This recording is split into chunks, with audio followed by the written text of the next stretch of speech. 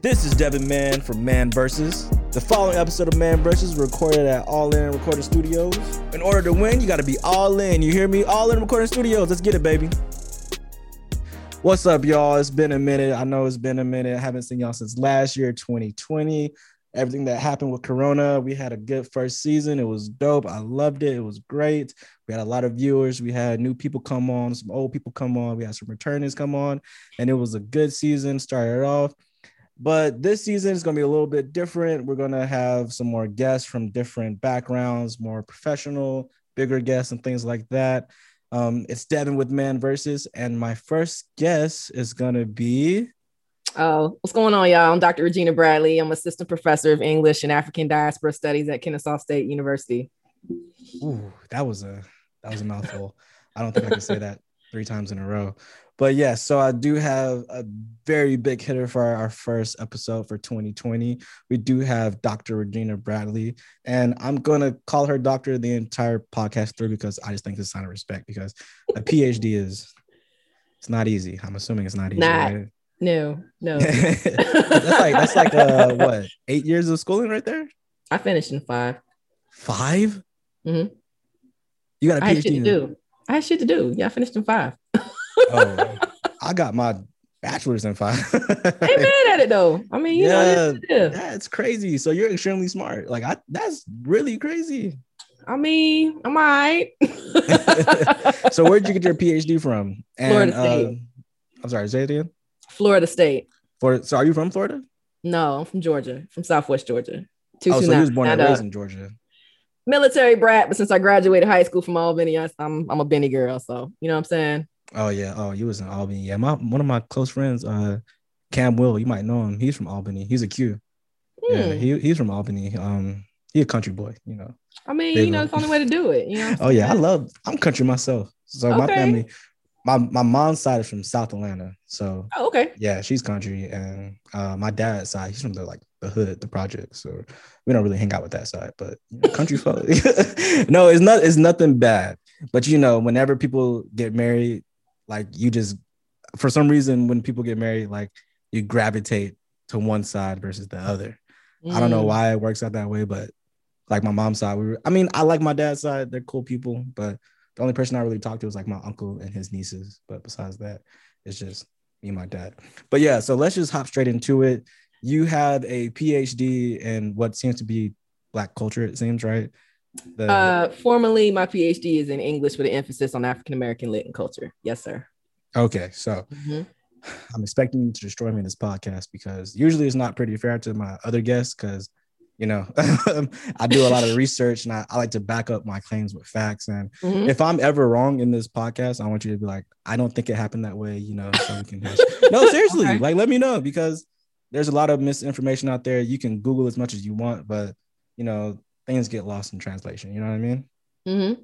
So we're going to talk about Black culture. And personally, me about Black culture is I don't like the road that we're headed down anymore. Okay. So I like the Black culture from the 1900s to about the 1970s. What was it about the early 1900s that just, this seems like a nice era to like?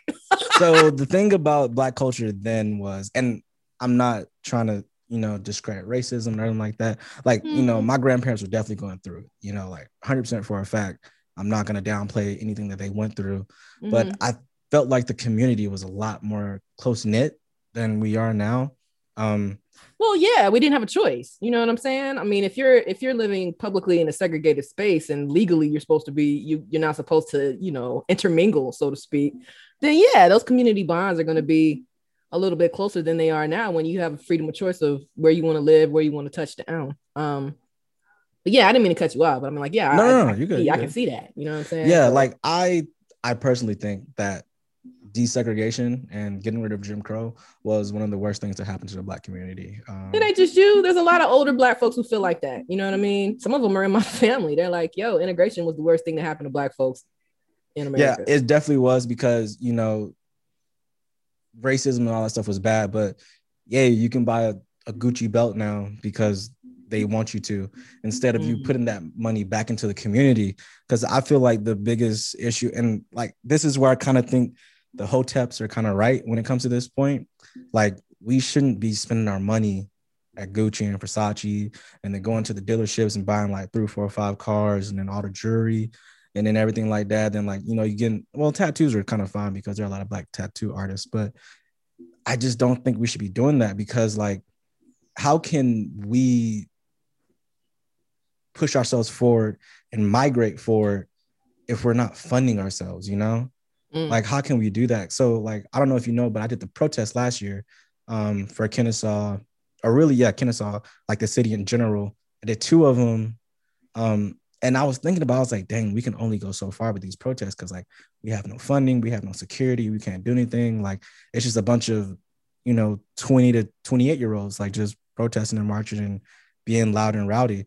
And, you know, I just don't like the fact that we're not funding ourselves. We just, like, the black dollar stays in the community, like what, like for half a day or something like that? I don't know. I think Killer Mike said on trigger, what was it? Trigger warning. It was less than that. I think it was like less than half a day, a couple hours, something like that. Yeah, like how can we progress as a people if we can't fund ourselves? Like, you know, I mean, you're on Twitter, like you're actually pretty Twitter famous. Like, you be going viral sometimes. Don't look like that. Don't do that. You the one with 20,000 followers. No, I ain't at 20,000 yet. I'm knocking on 18, but I mean, it is what it is, man.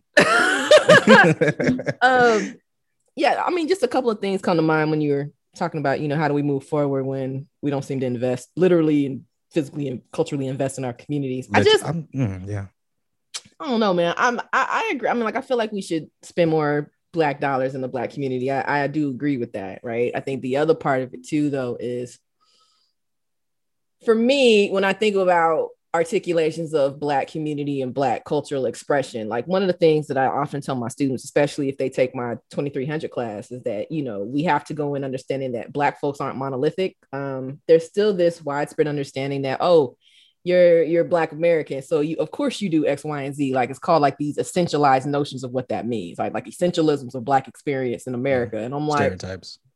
Usually they do, right? Like, usually they do boil down to stereotypes. I mean, like, there's obviously kernels of truth to some of these essentialized things, but what happens is that essentialism gets repetitive or gets commercialized time and time again to the point where it does become a stereotype. And I think it's lazy. You know what I'm saying? Like, nobody really wants to explain like the complexities of that. With that being said, I mean, in the same ways that black dollars aren't, or black people aren't monolithic, the way they spend their money is not going to be monolithic either. There's multiple ways to engage it. But you know, the other part of it is, if we engage, you know, if we redistribute our wealth within the community, it's kind of hard to redistribute wealth that we don't have. You know what I'm saying? Like, that has been historically, culturally relevant to this conversation about capitalism as it relates to races. Black folks have intentionally been put on the margins in order to keep us from having ideas about how to wealth build. And then, you know, you get the folks who cross over, you know what I mean? You get the Beyoncés and the Jay-Z's and the Diddy's, you know what I'm saying? Yeah. And the outliers. Yeah, I'm like, but they're out, exactly what you said. They're like outliers, you know what I'm saying? And I think the other part that's interesting is that even when folks do invest in the black community, folks still have something to say. Like, I think that's the other part of it too, is that we'll never not have something to say about what people do with the money in their wallet. You know what I mean? Yeah. And you know, you can give 98% of your money back to the black community. You could be all in for Matters for Black Lives. You can do all of these things and contribute to these causes. And somebody's still going to be like, well, what about that 1%? Yeah. What about that 1%? You gonna give me the 1%? Yeah. What about that one person, that one situation, that one time? And it's like, oh, come on, bro. I'm trying, please. Like, I mean, I gave my buddies, you know, I go to a black barber, I have a black tattoo artist, I have a black, you know, whatever. I have a black everything. I had a black real estate agent. If I could go to a all black gas station, I would. You know what I'm saying? Yeah. And it's still gonna be like, you know, for those things that I can't get, that's going to be the thing that folks focus on. So I think one of the challenge in this conversation is being nuanced enough with it that we recognize that, you know, we don't want to romanticize the power of the dollar, you know what I'm saying? Mm-hmm. And what it can do, because in addition to romanticizing the power of the dollar, I feel like it's taking away the heat from where it needs to be, which is, you know, how do we dismantle white supremacy in a society that white supremacy is foundation? You know what I'm saying? It's like the foundation. Absolutely. Like, how do you break apart the foundation?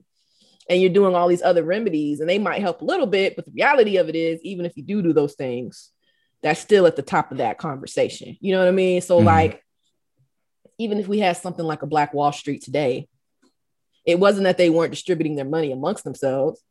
It was still folks were jealous that they weren't contributing to the community outside of Black Wall Street because they didn't have to, right? Yeah. And then they destroyed it. You know what I'm saying? Literally so I burnt guess it down. literally burnt it and bombed it. You know what I'm saying? Yeah. So it's like, okay, we were doing the distributing of Black dollars, but that made folks uncomfortable. So that's why I'm like, you can't have that conversation without having another conversation about how do we dismantle the supremacist notions behind it. So then that was very complex. I understood everything that you were saying. No, I really did. I like to my friends know that I'm a very big researcher in the Black culture, capitalism, like what led to this? How did we get to this point? Like, did it start in the 1600s or did it start in the 1800s? Like, did it start when we were slaves or did it start when we got freed and then we went back to indentured servitude? Like, what happened that made us do this? So I like to look into these things. Like, I do data points all over. And I actually had to resend one of my notions that I had thought of last year or even just years before in general. Which I was telling a scholar does. Like, because I was under the notion that, you know, I was using people like my father or like P. Diddy or Jay-Z or Beyonce, or even like just the person that grew up in the hood, you know, someone like you, like who grew up in the hood or the country who, you know, wasn't really like wealthy, that is now in a higher position to say, well, I was like, no, bro, it's like if they can do it, anyone can do it. Like it's possible. We can definitely do it. Like, you know, my dad grew up in the projects, like on the west side of Atlanta. Like, y'all know what it was like back in the 50s and the 60s. Like, bro, come on now. Like, if he can do it, you can do it. And I had to rescind that notion because I did more research. And I found out that so most wealth in America is done over generations and is actually done through real estate.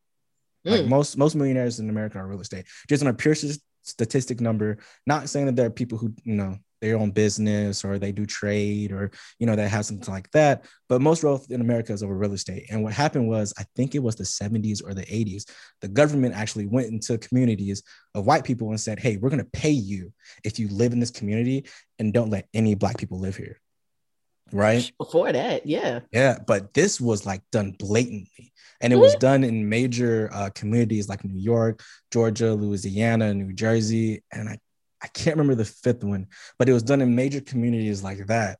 And so we were actually withheld from buying real estate, from buying land. And that was like back then during that time. And even now was one of the major ways to make money. Because we're not blocked now from making money like now. Like we can make money now, like sure, whatever. You want to be a barber and charge $100 for it, or you want to be a real estate agent or whatever you want to be, we can do that. And sure, we're slowly catching up, but it's nothing compared. It's nothing compared to like, imagine if we had a 60-year head start. If we could do what we did now 60 years ago. Like, I'm not saying that would have fixed all the issues, but that definitely would have gave leverage. Because not only that, with real estate, you fund your schooling. With the real estate, you fund your police department, your fire department. You fund all these things through your property taxes that people don't even know about. So when people be like, well, where's the money for the schooling? Like, why are they getting all this money? It's like, bro, that school's in a bad community. Like mom, dad, they can't pay the bills. You know, they got to work 3 or 4 or 5 jobs. They not home. The older brother got to watch the little sister. The older sister got to watch the little brother. Like, bro, it's like, and it's repetitive. So it's never, ever going to stop. You know what I mean? Yeah. I mean, I feel like it was going on way before that, you know what I'm saying? And I feel like it got more sophisticated as we got further out from the civil rights era of the 1950s and 1960s. And what I mean by that is in ways that you could politically, culturally, blatantly, publicly say, Black folks can't do X, Y, and Z. You know what I'm saying? And now you have legislation on the books, which granted, because it's on the books doesn't mean that folks are going to listen to the shit, right?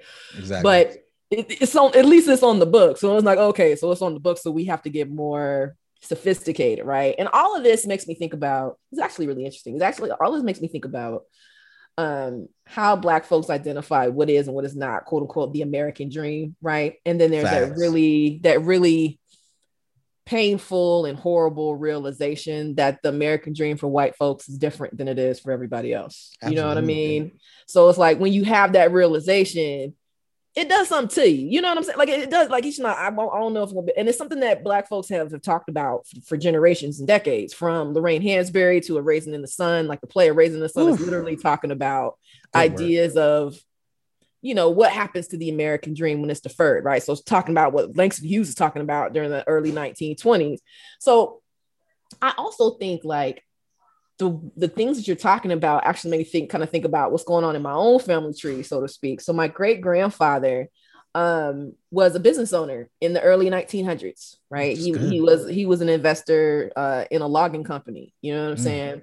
And he was murdered because he was a Black businessman who had a car. You know what I mean? So I mean, like, if you're a Black person with a car in the 1920s, I mean, like, you doing it, you know, especially in Southwest Georgia, where that shit is still oh yeah, it's extremely rural, right? It's like, oh, okay, you know what I mean? So it's like, okay, so he was murdered because he had ambition, and he was murdered because he had access to a dream that a white man said he shouldn't have had access to. Yeah, you know what I'm saying? Too. Yeah. Yeah. So like so it's like the thing that I think is something that's really interesting that happens, especially for those of us who were raised in the South, is that we are told, at least I was told in my house, right? Like education is the portal to being successful. You go to college, you get the good job. But the reality of it is it doesn't always go as smooth as that. You know what I mean? That's true. That's true. You know what I'm saying? Like I wish I could have just graduated with just a bachelor's degree and been able to do what I'm doing now, but I couldn't. I had to literally go out, get extra education. And by getting extra education, also had to get additional debt. You know what I'm saying? Because like one of the things that we don't talk about often is that when we think about ideas of generational wealth building, you know what I mean? And you can use Kennesaw as an example. Like, you know what I'm saying? If you've been on campus, you've seen students, you know what I'm saying, who are riding around in Beamer, Benz, or Bentley. You know what I mean? I ain't seen a Bentley on campus, but I mean, like, but like Challengers, you know, sports cars, things like that. Yeah, like that are like recent year. You know what I'm saying? Now, I mean, yeah. And it's like, oh, okay, how are you paying for X, Y, and Z? And then you also have the flip side of that, which is where you have other students who don't have access to a car, who have to work 2, 3, 4, 5 jobs, because not only are they paying for them, they're also sending money back to the family, right? So it's like, I think that's the other thing is like, when we think about the Black dollar, we think about it from a sole proprietor position. But the reality of that is that $1 has multiple hands on it in your family, in your community. You know what I'm saying? So it's like, if you get that coveted refund check, 700, you know what I'm saying? Let's say you get like a couple of stacks back, right? Let's say like you get like $2,500, $3,000, something like that. So at that $2,500, $3,000, of course, you're going to have to pay off whatever's left. You know, you got to get your books, whatever, woo. But then you're like, all right, well, my mom says she needs help with this bill, or she needs to put this towards that. My brother and sister need X, Y, and Z. They got to go to daycare. So, you know what I mean? So I think that additional layer of community and family that's connected to the dollar in the Black community is so overlooked because it's being pushed out of our minds because of we don't think about that as being significant to why we can't have access, why we can't progress, because the reality of it is it's not just our money. You know what I'm saying? Like, it's never just everybody's money. You know what I mean? It's not just our money, because if it was just our money, when you apply to like FAFSA and financial aid, then you'd be able to claim yourself, which means you will get more money. Can't. Yeah. Because you're like, oh, you know, and probably on top of that, your folks are probably still claiming you on their taxes. You know what I'm saying? So folks look forward to tax season because you get some kind of refund. But reality of that shit is that refund is actually money you should have been getting all year. Yeah, that's what a lot of people were mad about when the first stimulus package passed last year in, I think, April. A lot of college kids were saying like, dang, like I'm not gonna get no money, and because their parents are gonna get the money. Yeah, because they can't claim themselves. Yeah, because their parents are claiming, even though they're like 22, 23, and they're probably fully independent. Like they got 2, 3 jobs. They paying for their apartment, for their car insurance, their health insurance, like all that stuff. And mom's still claiming them because mom or dad needs the tax breaks. You feel me? They need the tax breaks. They need a tax refund. They need all this. And it's like, and these are just people that I just saw in Kennesaw. So I can only imagine what it's like at Georgia State, UGA, or even out of state like Texas State, or, you know, Alabama or UA, you know, anywhere. Like I know there are probably millions of kids who were just like, dang, like they don't care about us like at all. Like, Yeah, but I think even the other part of it too is how difficult it is to claim independent in college. It's very difficult because you have to go through an entire, like I got to claim independent in college, and I had to go through, I had to swear oaths, I had to fill out paperwork, all of these Oh my things God. just to claim myself because my dad had passed, and my dad was still claiming me on his taxes at the time, and I'm like, well, my dad's not here anymore. Give me my, well, are you sure your mom's not? I'm like, my mom ain't claiming nothing. It's me. It's me. So yeah, I think, all of that to say, I mean, like it's a much more complicated thing than just seeing that folks don't know what to do with their money, right? Like I feel like that's such a lazy argument. Black people don't know what to do with their money. How you gonna know what to do with some shit you'll never have access to? Mhm. I'm kind of torn on that Okay. because I see both sides of the argument. On one side, like, yeah, we do need money to help us further and get advanced and things like that. But on the second side, it's like you can't give someone who doesn't know how to use $1 million Mhm. Mm. because it happens all the time. Like even in college, and I was me myself, I was guilty of this. You get that refund, you're like, I'm gonna go ball out. I'm gonna get some sneakers. I'm gonna put a down payment on a car. I'm gonna get That some is that clothes. instant That gratification. instant gratification, Yeah. and I personally like with the whole reparations thing, right? This gonna sound so bad, and you're gonna get on me. I know you're gonna get on me, and that's why you're laughing right now. I'm against reparations. I'm not Hmm. against it altogether completely, but I'm against it in the fact that I think we need to educate ourselves first on what comes with the reparations, how we're going to use that money to even like not even just better the Black community, but just to better yourself. Like I know people usually argument of, well, it's your money, just do whatever you want with it. No, don't just do whatever you want with it. Like make sure that you're using that money right, because Mm. you want to set yourself up to be in a good position. Because, like, let's say every Black person in America gets like $500,000, right? Just gonna throw. I don't know. I wish, but I know. okay. I'm just saying Mhm. in general, right? $500,000. Like every Black person in America gets $500,000, right? You get that money and you immediately go crazy with it. You go buy a Hellcat. You go buy a penthouse suite somewhere in Buckhead, and you live in the life for like 3, 4, 5 years, and then that money dry up. Now what? You're in the same position you Oh, no, you was. gonna make it no years. You up here getting the penthouse and all of that. That little money gonna be gone. That's what I'm saying. That's why I'm against it, because I don't think that, and to touch on your subject of the education, I don't think that we're educated enough to take that money back. Like I would totally be with it, and I'm very for it if we knew as a community or even as a whole, even if 70% of Black people was like, you know what, if I get this money, I'm gonna do this. Blah, blah, blah. Not even saying invest in real estate, just put in your savings or even or a Roth IRA or something like that, and just get the money and make sure that you're not gonna be in that bad position again in 10 years. Mm. I mean but like all of that goes back to the idea of generational wealth building. You just explained generational wealth building. I mean, I'm not totally sold on individual reparation payments, right? So So what? So what do you? So so what I'm would not coming for you? you like you thought I would. I mean, like I feel I thought like you was gonna get on me, man. Me and Don mm-mm. was talking about it, and I was like, bro, she's gonna eat me alive. I No, was I like, mean, like I don't necessarily feel like, because I mean, like think about like what that'll do to a different conversation about how do you prove that your forefathers and ancestors weren't, like, how do you prove that? And like you're, weren't enslaved. no, we're enslaved. I mean, how do you prove that? Well, Because see, because mhm. because the reason I asked that is because record keeping for Black folks was so bad.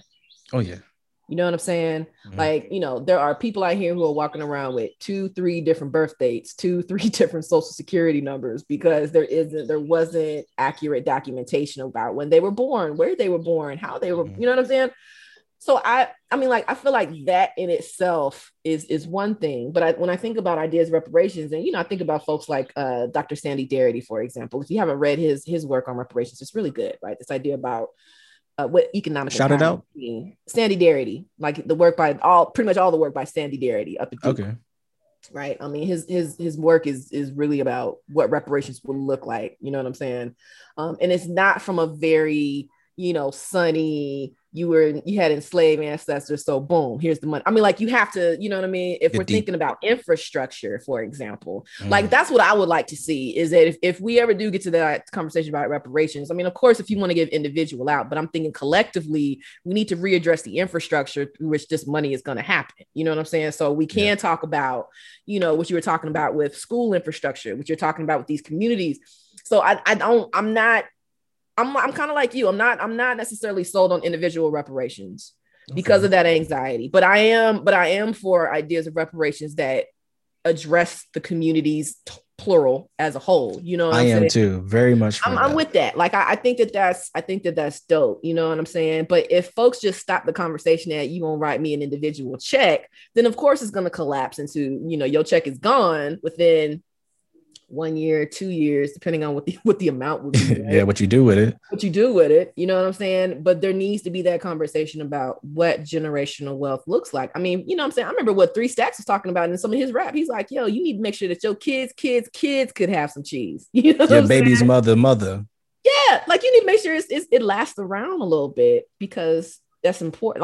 That's important, you know, especially in a capitalistic society. Like, it's really kind of fascinating, and also kind of not kind of, it's fucked up that we live in a capitalistic society, but yet we don't have access to the capital. Yeah, no. Definitely.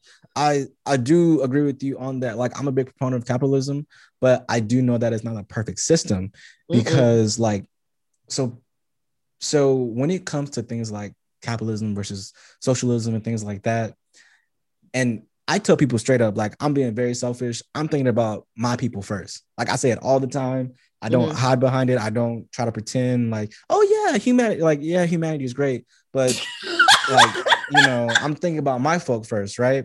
And so I actually had a podcast with some Democrat leaning people, like, who actually work in the campaigns and things like that. And I was like, so what are your thoughts on capitalism and socialism? And, you know, they told me their thoughts, and I was like, okay, that's cool. You know, I respect it. Like, I see where you're coming from. I don't agree with it, but, you know, it is what it is. But my thing is, I don't think socialism is that good for Black people, because there's no incentive for the government to treat us right. And also, I don't like the government. I literally hate the government. Like, I don't know if you see my tweets, but I hate the government. Like, I just look back from when we first came here, the first 13 slaves when they first came here until now, and how the government's treated us. And I just don't understand how any Black person is like, you know what? Socialism. Let's make the government just treat us I'm like, am I tripping or what? Like, this is really what you think? Like, to me, that's crazy, because not even let's throw slavery out, and let's say that it was everybody's fault. Let's say it was everybody's fault. The government, the white man, the white woman, all that. Let's say it's their fault. Even up until 50, 80 years ago with our grandparents, we had Jim Crow, we had redlining that the government let happen. We had Ronald Reagan. We had Ronald Reagan's political advisor on tape talking about, okay, well, you know, you can't be too racist nowadays because it's too bad. So instead of saying Negro or Black, you got to say poor. You got to say misplaced. You got to say zoned out in certain areas. This is what, and I'm like, why do y'all like the government? Like, I hate the government.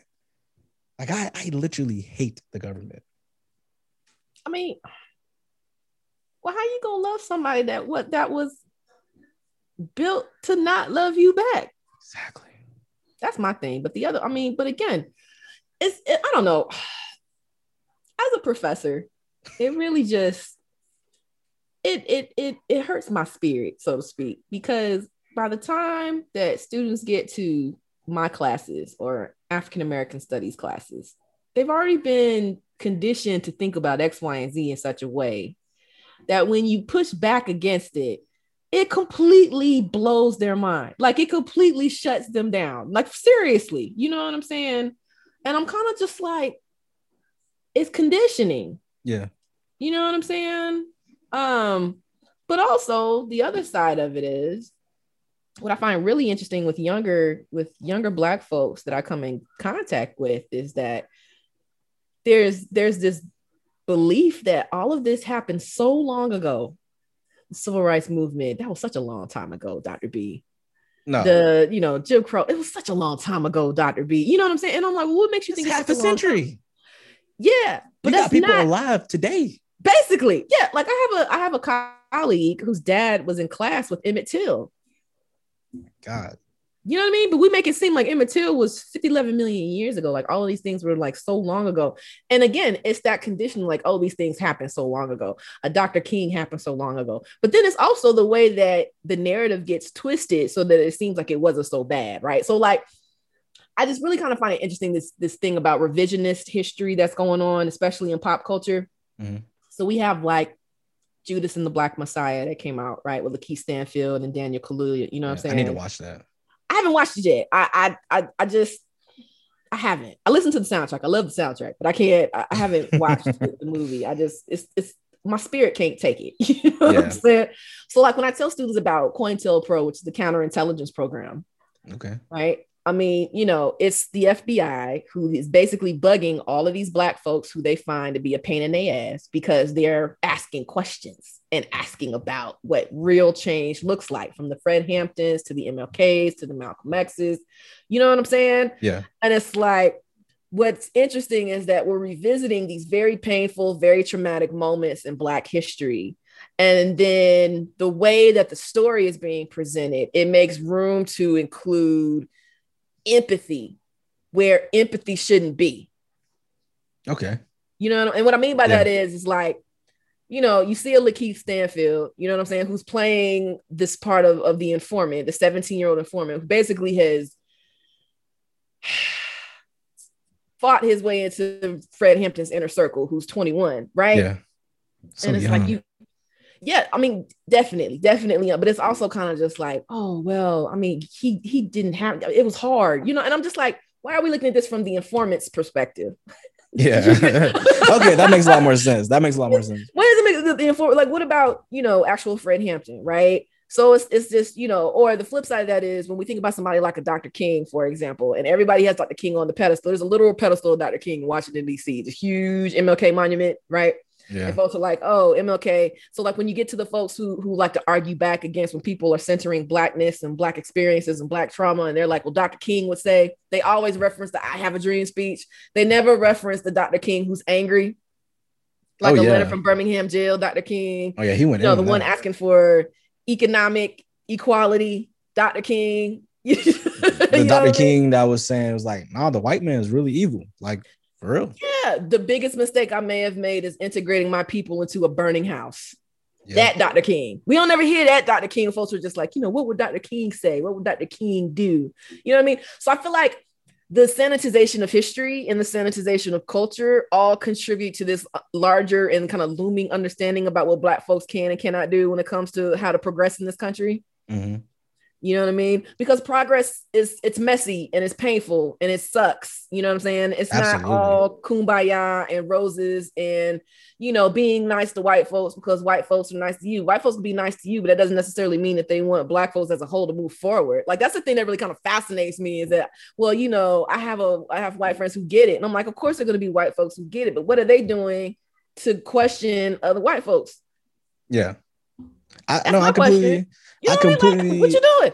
I completely agree with you on that notion that like, cause it's not hard for someone who has common sense or even someone that can think critically to understand like, yo, there's some messed up stuff in this country. Like True. Any person who has common sense can be like, okay, obviously, you know what I'm saying? Black, mm-hmm. white, woman, male, like, you know, anyone, right? Mm-hmm. Get that. That's cool. But to actually touch on your, experience with younger people, a lot of people don't realize that.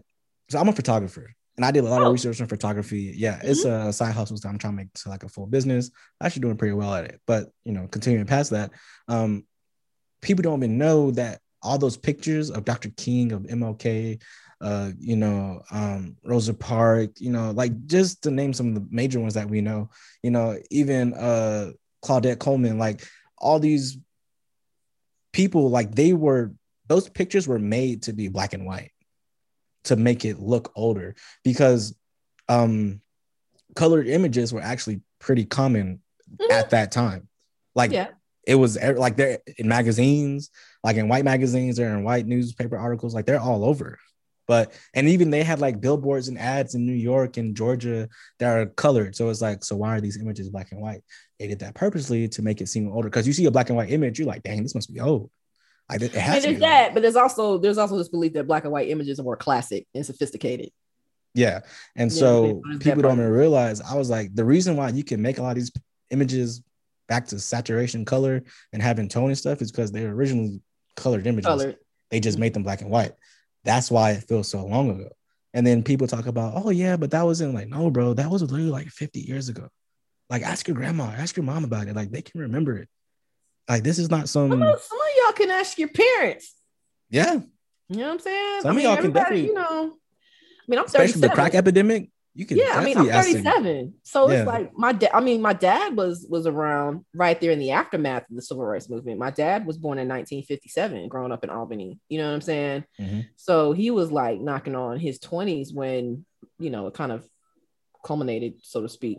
But but I mean, like, it's kind of like another example. What you give is the crack epidemic. Like, you know somebody who knows somebody who knows somebody. I mean, like, even if it's just like that 7 degrees of separation, you know somebody who knows somebody. You know who somebody that knows somebody that knows somebody. Yeah. So I think too, what you're getting at too is how we archive and how we construct the narrative around these particular historical milestones, which is part of like what my research interest is in the American Black South, right? Is like when we think about the Black American South, we often think about these historical touchstones and not necessarily the contemporary ones until much, much, much later. You know what I mean? Like we think about the South, we automatically go to the antebellum era, we go to the Jim Crow era. One, because there's more visible evidence, so to speak, but also because, it's Southern. So of course it's going to be slavery, which does a huge disservice to the communities who have evolved and gone on after these historical moments, right? So it's like, we're playing pushback. And it wasn't until, like one of my favorite things to teach, especially when I teach my outcast class, is like, students think that Atlanta has been Atlanta the way that we understand it the whole time. And I'm like, nah, it hasn't. Like this is post Olympics, right? Like this is post what Dr. Hobson calls the Olympification of exactly the Olympification of Atlanta. So once Atlanta is Olympified and made attractive to folks who are upwardly mobile, capitalistically, whatever, however you want to look at it, then yeah, of course it's going to be this place that you want to, that you want to come and stay. But before that, they were dealing with those same growing pains as much as the country was. How do we continue to move forward when we don't have a nucleic body of leadership that we saw during the 50s and 60s, right? We don't have that. We don't have a leader. I don't know if we need one, because I feel like, I'm not saying that we don't need leadership, but I am saying I don't know if it could be one core group that can address all the growing issues and concerns, because there's so many things to think about. Region is one of them. What happens to Black folks in the South is different than what's happening to folks in the Midwest, is different than what's happening to folks on the West Coast. We have unifying and universal threads. You know what I'm saying? Like there's unifying threads there, but it's not cookie cutter. Like it's not a cookie cutter experience. So if there's not a cookie cutter experience, why do we feel we need a cookie cutter leadership? I don't think per se we need a cookie cutter leadership, because the one thing I will say about, past leaders that we had in the past, we had leaders that had different goals and different ways to get to those goals, which I think is why they were so successful. And it's kind of the reasons why I kind of understand why we had so many different big names, you know what I'm saying? Angela Davis, like we had people doing different things in different areas during different times in different ways. And I'm like, okay, I see why they had to get rid of these people. Cause it's like, dang, you get hit with a haymaker, then you get hit with an uppercut. Then you're like, whoa, like, I don't know which punch, which way is going anywhere. Cause you got so many different groups and different leaders and different, movements going on. Which I do agree to your point, like, people in New York or people in New Jersey or Chicago, whatever, they not dealing with the same thing that we dealing down here in the South. You feel me? Like they're getting theirs more like systemically through infrastructure, through education and things like that. Or in the South, the racism is way, way different. Like there are some cities that you can't even go to. Like you go in that city, downtown is still a scary. Yeah, you go to some cities in Texas or Georgia or Alabama, you coming up missing, like missing posters and missing signs and things like that. So I kind of agree that we, not specifically one person, but more like a body or even a group of people in different areas. Because I don't know anything about the Midwest. Like I don't know what Black people in Arizona are going through. Like I will keep it a stack with you. You know what I'm saying? Like I know things about, on this side of the country. like Georgia, Tennessee, New Well, because York, you live Chicago. here. Like, Yeah, I live here. That'd be weird if I'm living in Georgia and I don't know what the hell's going on in Georgia, but I know everything that's going on in like Detroit. I'm like, what? absolutely. Yeah. But unfortunately, that's what happens. Like, that's what happens. Is that usually folks will be like, oh, I didn't know that y'all were dealing with X, Y, and Z. You know what I'm saying? And I think, and going back to, I like the ideas you're talking about, like multiple bodies of leadership. So you brought up Angela Davis, which is always a fabulous example. I love Angela I love her. Davis, right. But I mean, like, if you put Angela Davis in conversation with like Elaine Brown, right, or Asada Shakur, you know what I mean? And put them in conversation with somebody like a Bayard Rustin, right, who was openly gay and basically fighting for his life because he refused to not be who he was in public. You know what I mean? Like, he was like a confidant of Dr. King, but Dr. King publicly made distance from him because he was openly gay, right? So like, you think, like, one of the things that I want us to do is humanize the players of the movements that were happening at the same time. You know, they had their faults. They had their issues. Exactly. Pointing out flaws that takes away from the overall contribution, right? And I'm like, no, it doesn't. It makes them more humanistic. And if anything else, that makes me more willing to want to emulate what they're doing, because it wasn't like they were coming from this point of perfection. You know what I'm saying? And that point of perfection has been warped into our minds over the years as we move further and further away from what happened, right? So like, I was really excited when you brought up Claudette Colvin.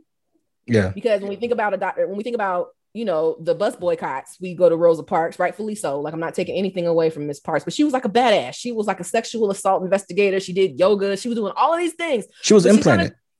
It was intentional. Like, it was calculated that she was going to do what she did. But unfortunately, because Claudette Colvin ended up being an unwed teenage I think she was like mother, 17, right? 15.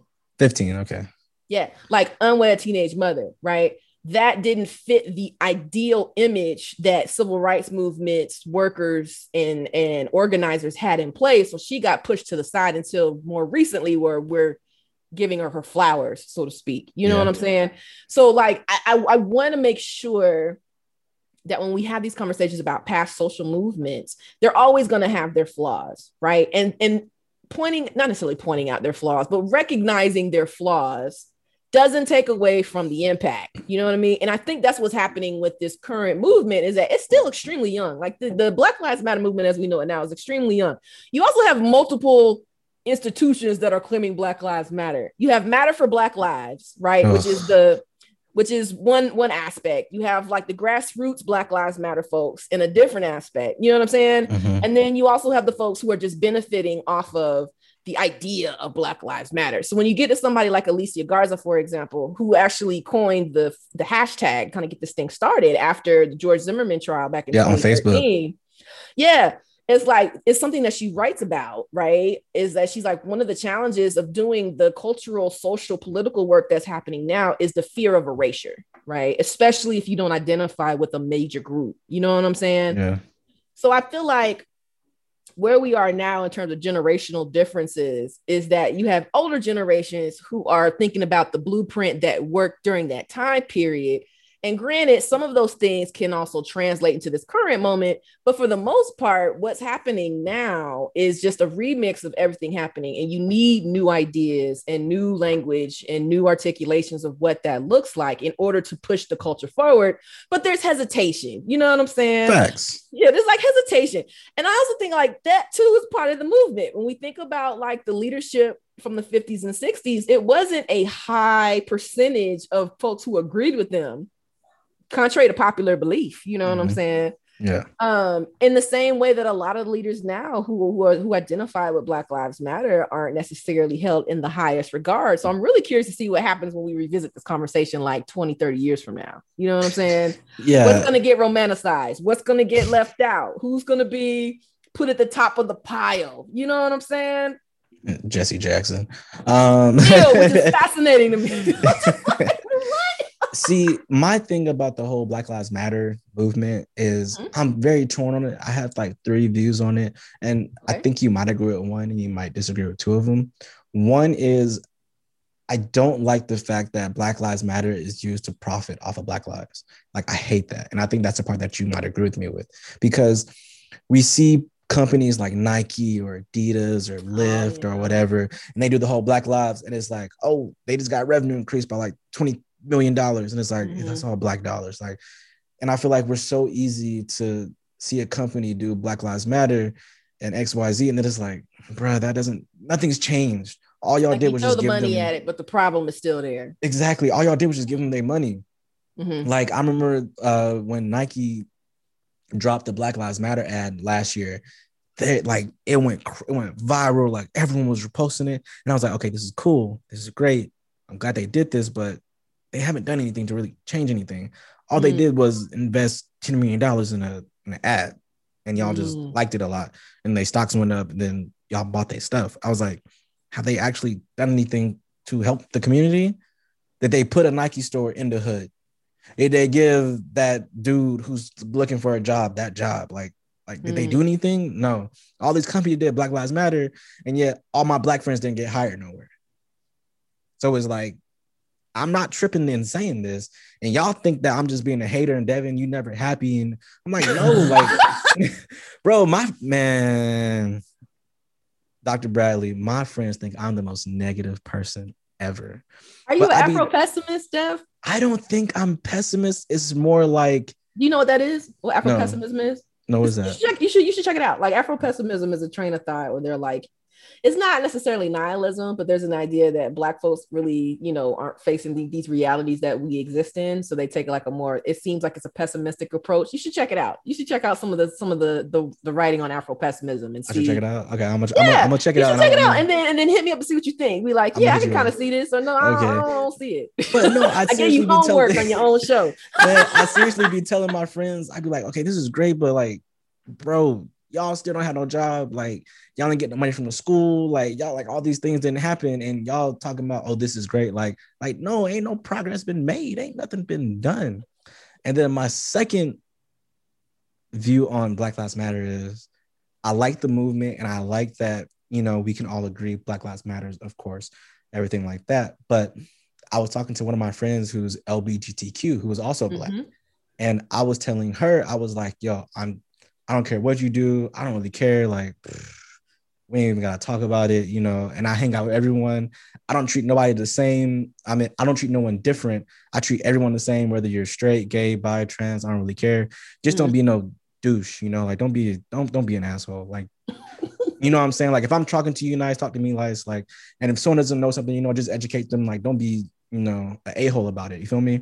And if you can do that, I can get down with whatever you want to do. If you want me to call you he or she or they or whatever, I can do it. Cool. That's great. If you want to be gay, I don't really care. Do you? I'm going to be straight, whatever. And so I told her that, I think Black people as a whole need to step away from the LGBTQ movement, because one, the LGBTQ movement is going to look out for them first over your Blackness. Not saying that y'all shouldn't have equal rights. You should marry whoever you want to marry. You should be able to work wherever you want to work, do all that good stuff. But those laws and those rules and those regulations are going to get passed with or without your Black help. And some Black people, not all of them, but some Black LGBTQ people fight more harder for their LGBTQ rights than they do their Black rights. And I was telling her, I was like, I personally think that, we as a community need to step back a little bit, work on the Black issues, and then get back to the LGBTQ issue. Because I just pointed out to her, I was like, yo, the equality law just passed like last week under Biden. I was like, ain't nothing happened under Biden under Black people. And I know he's been in office for 30 days, but if they can pass a LGBTQ equal rights law, where's the law for Black people? And she was like, okay, I kind of see your point.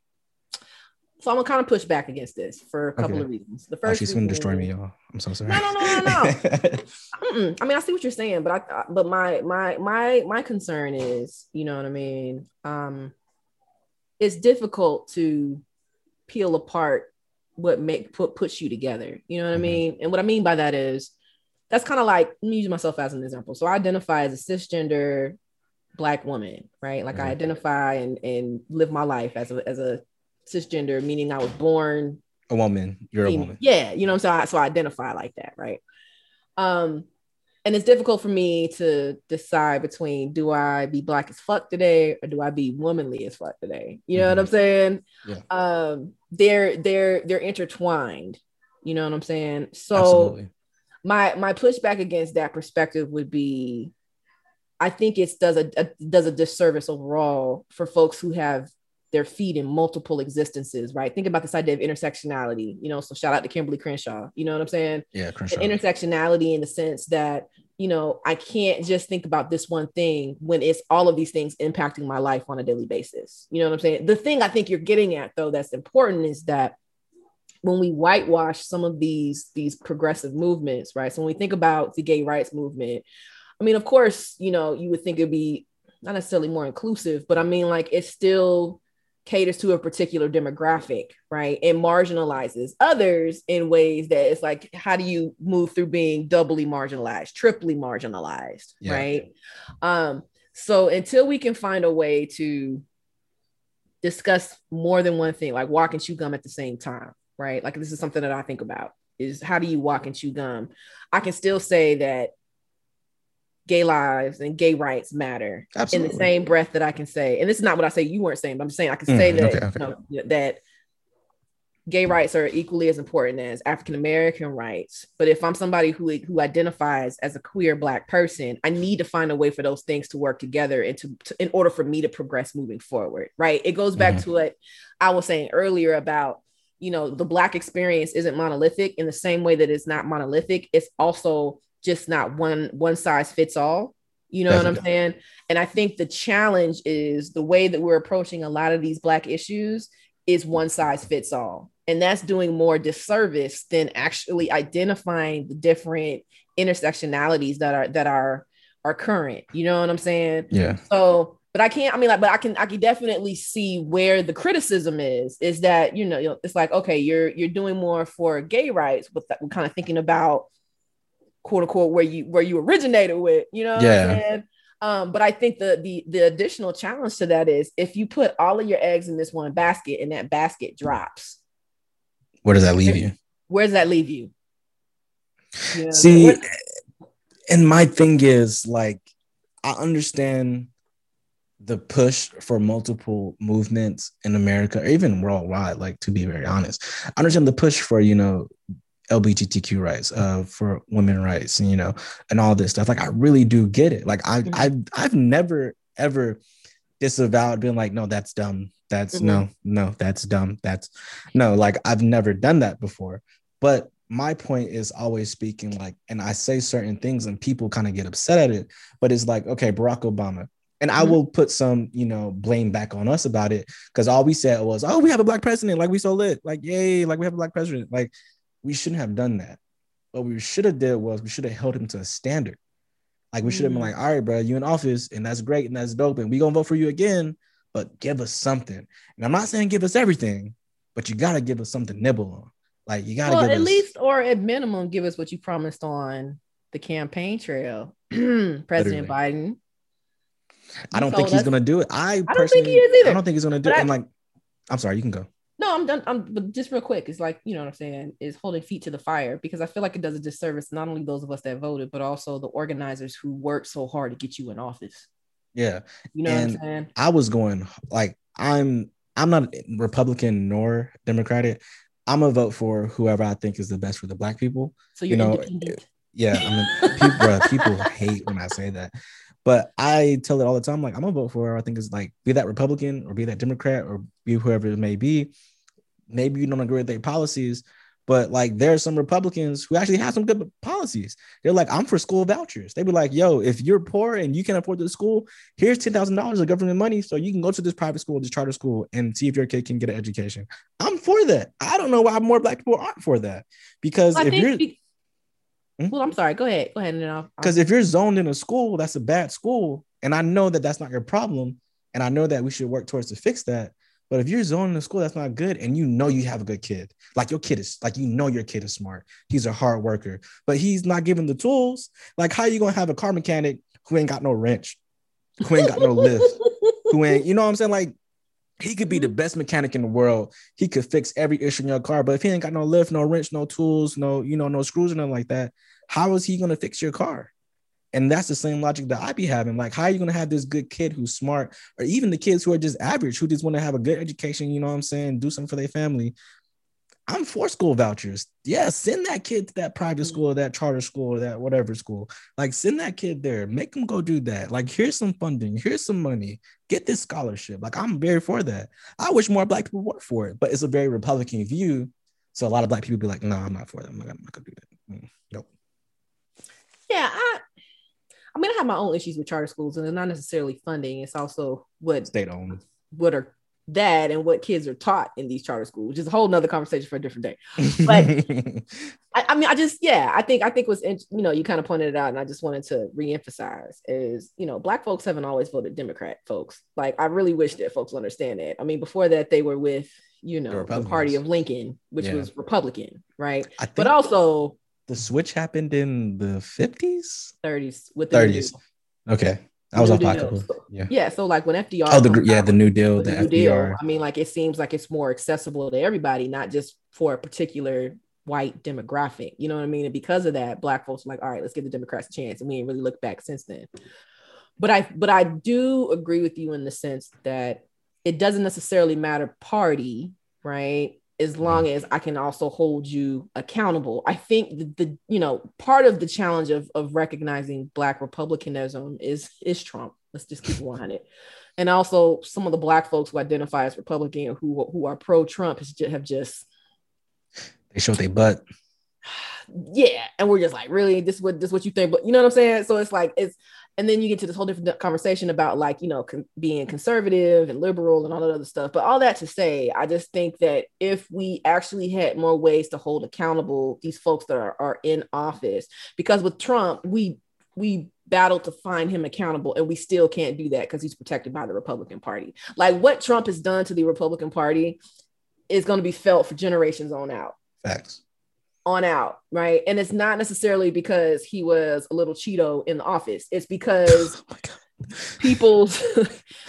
because of his party members' refusal to hold him accountable, which really it blows my mind, Deb. It really just blows my mind how like folks refuse to hold him accountable for the bullshit that he did. Yeah. For me, I don't get it. It was the most annoying, like, policies aside, I get it. Not every policy is going to be good. Some policies might be messed up. I understand it. But god dang, bro, there's things he would say on TV and just tweet, and I would be like, bro, please shut up. Oh my God, please shut up. Like, I want to.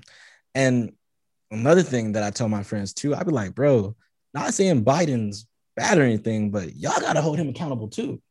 Y'all can't have Biden in office. But I think you agree with me on this too. Like, Biden's already gone back on his word on student debt release. Like, you told us two things, bro. You told us you were going to forgive 50 stacks. That's what you said. You didn't say 5. You didn't say 10. My guy, you said 50. F-I-F-T-Y, 50. 50. And then the flip side of that, you also said that you were going to give $2,000 stimulus checks. You didn't say that you were going to give to make up to $2,000. You said $2,000 stimulus checks, which is one of the reasons that both Warnock and Ossoff got elected in Georgia, because that became part of their campaign. You know what I mean? Oh, so again, I know.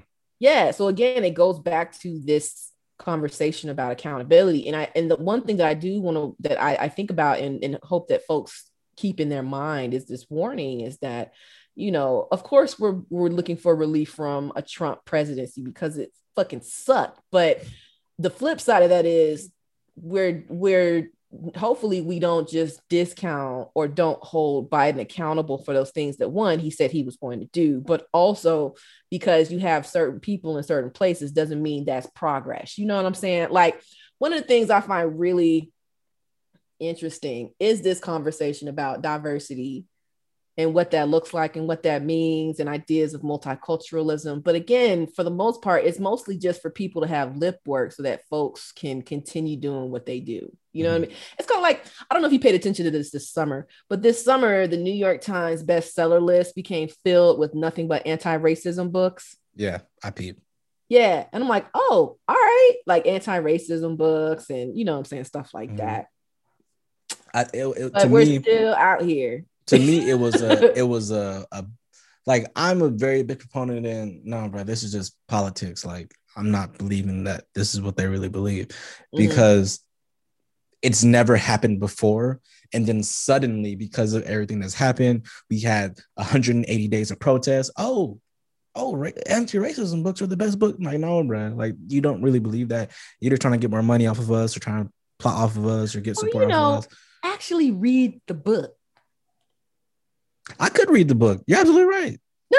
I'm not saying. I'm just saying, like, folks would be like, oh, you know what I mean. But like, my thing is if you know, and this goes into conversations about like allyship, which I really find that word so troubling on many levels, because even if you're an ally or not, some of these things that you're saying that you're an ally for, you're still showing an aspect of anti-blackness or an aspect of whatever in order to seem like you're diverse. You know what I'm saying? And I'm like, Black folks are part of diversity. But yet when we situate ourselves in these conversations, then it's like, oh, well, you're just trying to bring up old shit. You know what I'm saying? And I'm like, it's not old shit if it's something I'm still dealing with. Yeah. You like, to this day, like, it's still new shit. It's still new shit. Yeah. Yeah. And I'd be telling my friends, I'd be like, I really wish that there was like a Black coalition. And of course, it wouldn't be every Black person, but I really wish there was a Black coalition that we could be like, all right, this is who we're going to vote for. We're going to vote for these people in these states. And, like a super PAC? Oh my gosh, I wish we could have that so bad. Because, like, to me, it makes no sense that no matter what we do, we're going to vote Democratic. Like, I'm not saying that's wrong, but I just don't agree with it. Like, to me, it doesn't make any sense. Like, every 4 years, every 2 years, or even in your local elections, even for your, mayor, or even for your governor or whatever, you're going to vote Democratic. Like, no matter who the person is, no matter what they do, no matter if they used to be racist in the past and suddenly they're progressive now, Biden or whatever, like, it doesn't matter. Like, people don't even know that Biden, literally before Obama, had every opposite view. He wasn't pro-choice. He wasn't for any type of debt relief. He wasn't for LGBTQ rights. He wasn't for none of this stuff. No, he advocated for the quote unquote super predator bill in 1993, which led to the strikes rule. I mean, yeah, all of that. But I also just think, again, it's this idea of accountability and what that looks like for a Biden, right? And I just think that folks are still working through fatigue from the past administration. Like, I feel in my spirit that that's so much about why we're kind of dragging our feet. You know what I mean? Because just this past week alone, I think he reopened one of the immigration detention centers. That was closed. Then also, reopened it, but also bombed Syria. And I'm and he put troops in Somalia. Yeah. So I'm like, it's one thing that you have a president that you feel like you have access to, you know what I'm saying, in a positive, familiar kind of way, right? So like when First Lady Biden did like the Valentine thing, and you see that President Biden is actually like you know what I mean? But I don't think that needs to warp out the very real political stances that he's making. And I'm not saying that he hasn't done a completely bad job. Like, I really appreciate that we're back into the climate accords and all, you know what I'm saying? Like, we're back into these, but at the same time, just because you're doing this doesn't mean that I'm going to discount and not hold you accountable for the harm that you're doing in the name of the United States as well. Facts. You know what I'm saying? Imperialism. And I'm also waiting on, we had this whole conversation about Black Lives Matter when he was on the campaign trail, and he was saying, I haven't heard it since. And see, I told my friends personally, and I even said it on Twitter, I said, yo, I'm not even gonna lie to you. I will but I will vote for Biden again if he does two things. Like, for me personally, if he defunds or stops private prisons, and if he also decriminalizes marijuana and get the people that were in jail off of that, you know what I'm saying? What? Because was it Ohio, Illinois that said that they were going to erase the records of folks? I think it was Ohio. Yeah, stuff like that. That's important. We're getting to the point where the cannabis industry is multi-billion. like Oh multiple yeah. billions over, but you still have folks who are serving life sentences. And for moving like 2 pounds of weed. If that. Yeah. Like, if that. I'm definitely like, I am for, if he does that, not saying that the other, I will definitely vote for him again in 2024 for a fact, because that's one of the main things that really affect us. Like there are kids now who don't have no daddy or no mommy because mommy was moving weight or daddy was moving weight, and he was just he was really doing it. He's like, bro, I have a kid, bro, and I can't get no job. I can't get no job because I ain't got no education. Right. So he's like, I'm trying to make it how I live it. And there are like plenty of cases where you see like the defendant, he's like, yo, I was just trying to make money. He's like, I know I shouldn't have did it, but I'm just trying to live. And so I will literally campaign and vote for Biden if he does those two things. If he doesn't do it, he's definitely not getting my vote in 2024. I will campaign against him. I don't care if he's Democrat. I will literally go the other way. I don't give a, it's going to happen. But if he does it, I'm all for the Democrats and I'll vote for them again. 100% for a fact. What am I going to say against that? No? Like... like no, I mean, like all of those are well and good. I just, we're just in we're between a rock, a hard place, and like a hard scale place. Yeah, it's like and it's dark and it's wet and it's moist. And, to borrow from DMX, hell is hot. You know what I'm saying? Like it's hot. You know what I'm saying? So I mean, like there's just, yeah, and. I mean, like I get why COVID is at the top of the list. Like I unfortunately, I understand. I get that, but what I don't get is how the populations and the communities where it's most being impacted still don't have access to vaccines. They don't have access to vaccines. The hospitals suck. That's my thing. High. So I'm like, come on. I mean, like like I know that you inherited a shit show. You know what I'm saying? And that's being nice. Yeah. But it's also like you can't distinguish, sir. Like you can't. I'm gonna need for you to really just understand why we like there are Black folks giving you side eye right now. Please understand why we giving you side eye. And it's even worse because Kamala Harris she's his VP, and I swear it feels like all she wants to do is take Twitter pictures or like IG pictures. I don't do the VP like that. Oh my god, come on, man! You ain't see her IG? Her IG looks like she the vice president. Her IG looks like she like living life. Like she balling. Why are you not supposed to live life if you ain't the VP? Man, she's out here having whole photo shoots. I mean, she out here living the best life. If you go to her, here, I'm gonna go to her IG right now. I'm gonna look at it. She is literally living life. What Kamala Harris? I feel like she's doing the work too. Like I'm not gonna say. I feel like it's too early for me to just discount. Yeah, I'm not discrediting everything because I know it's only been a month, but to me, it's like I see all these other things happening, and I'm like, dang, like what are you really doing? Because it was Black Lives Matters literally all summer and all fall, and then you get elected, and then suddenly we need COVID relief, and it's like she was talking about COVID relief though too on her campaign, not to the extent she was talking about. Black Lives Matter. Yeah, but she still. I mean, I get it. Like part of her role is to support the president. Like that's part of it. You know what I mean? But I think the other part of it too is I'm really ready to see what happens in the House in Congress. What are your thoughts on her and what she did in Cali when she was the district attorney and when she had like the marijuana laws and the truancy laws? What do you think about that? I didn't agree with them. You know what I'm saying? Again, I'm not going to sit here and say that she was perfect. And this is me being an Alpha Kappa Alpha woman also. So this isn't me. You know what I mean? Like, I feel like that's important to say. It's like as a member of the sorority, like we're sorors. You know what I mean? And I didn't agree with what a lot of what she was doing there. But again, it goes back to ideas about accountability. You know what I'm saying? Because I agree with you in the sense that we've been needed to decriminalize marijuana. Been needed. Private prisons.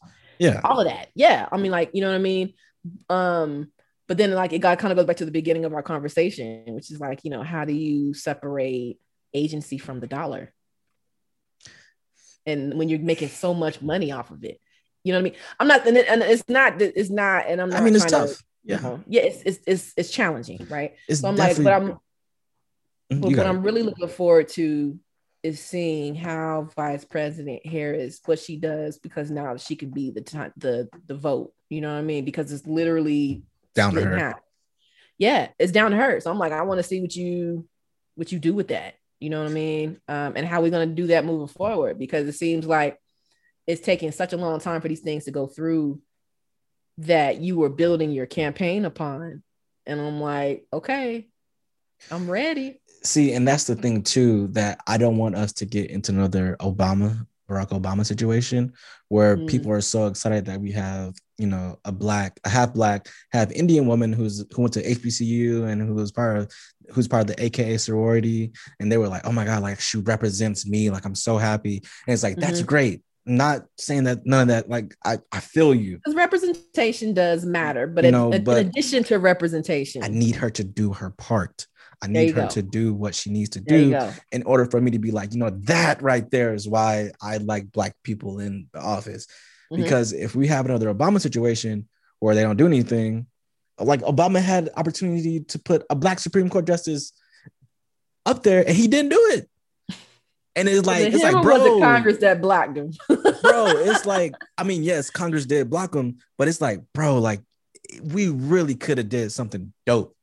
Like, you know what I mean? But it's like, dang, it didn't happen. You know, you played the politics and, you know, you didn't fight. To me personally, I felt like he didn't fight hard enough, but it is what it is. We can differ about that.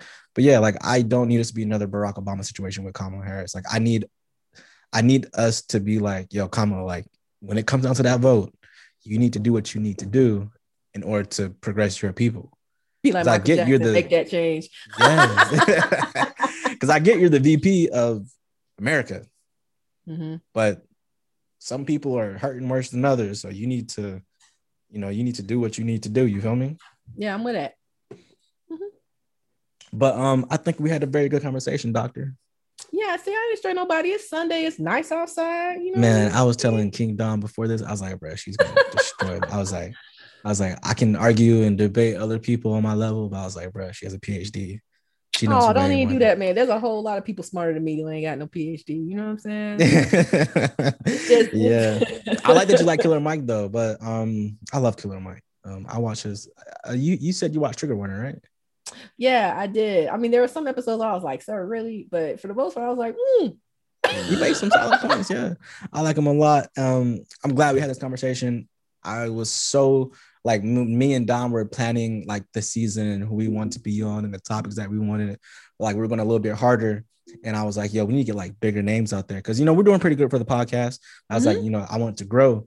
And he was like, who are you thinking? I was like, bruh, I need Dr. Beasley. I need Dr. Bradley on here. I was like, bruh, she's well known. She got the education. She's very professional. And I was like, I think she would destroy me in a debate. And he was like, something's wrong with you, bruh. I was like, bruh, no. You got to understand where I'm coming from. But yeah, man, Mom didn't come to my defense, man. Come on. Man, I was so stoked when he told me that you replied. I was like, for real? He was like, yes. I was like, bro, we're in there. I was like, let's go. I was like, great start to the first season. Oh my gosh. But yes, I really wanted to take my time to thank you for coming on. Like, it's my pleasure. I love having, you know, smart people on and people that can debate and get their point across.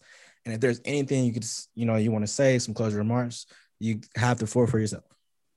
I mean, you know, I just appreciate the conversation. I'm always down for a good conversation. I'm not expecting us to always agree on everything. And I feel like we didn't agree on some things, but we were still decent, still had home training. Oh, we still had fun. We was laughing. Had a lot of fun. Yeah.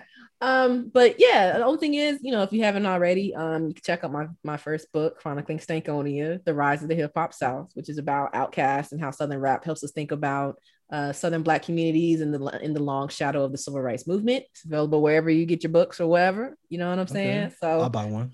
Yeah, thank you, darling. You're welcome so much. Just that, and you know, y'all can holler at me on Twitter. I'm pretty active on Twitter. Yeah, you are. I like your stances. I do agree with a lot of the things that you say on Twitter. Like, I don't like shutting out Black women, and because I'm like, if you're Black, you're Black. You're part of the culture. You can say whatever you want. But yeah, I do like that you're from that. Thank you so much for coming on. I love you. I hope I have you back on maybe later on in the new season or a later episode. Let's do it. But yeah, so you have a good day. Have a good day. Stay COVID safe and talk to you later, okay? All right. You have a good one. I'll see you.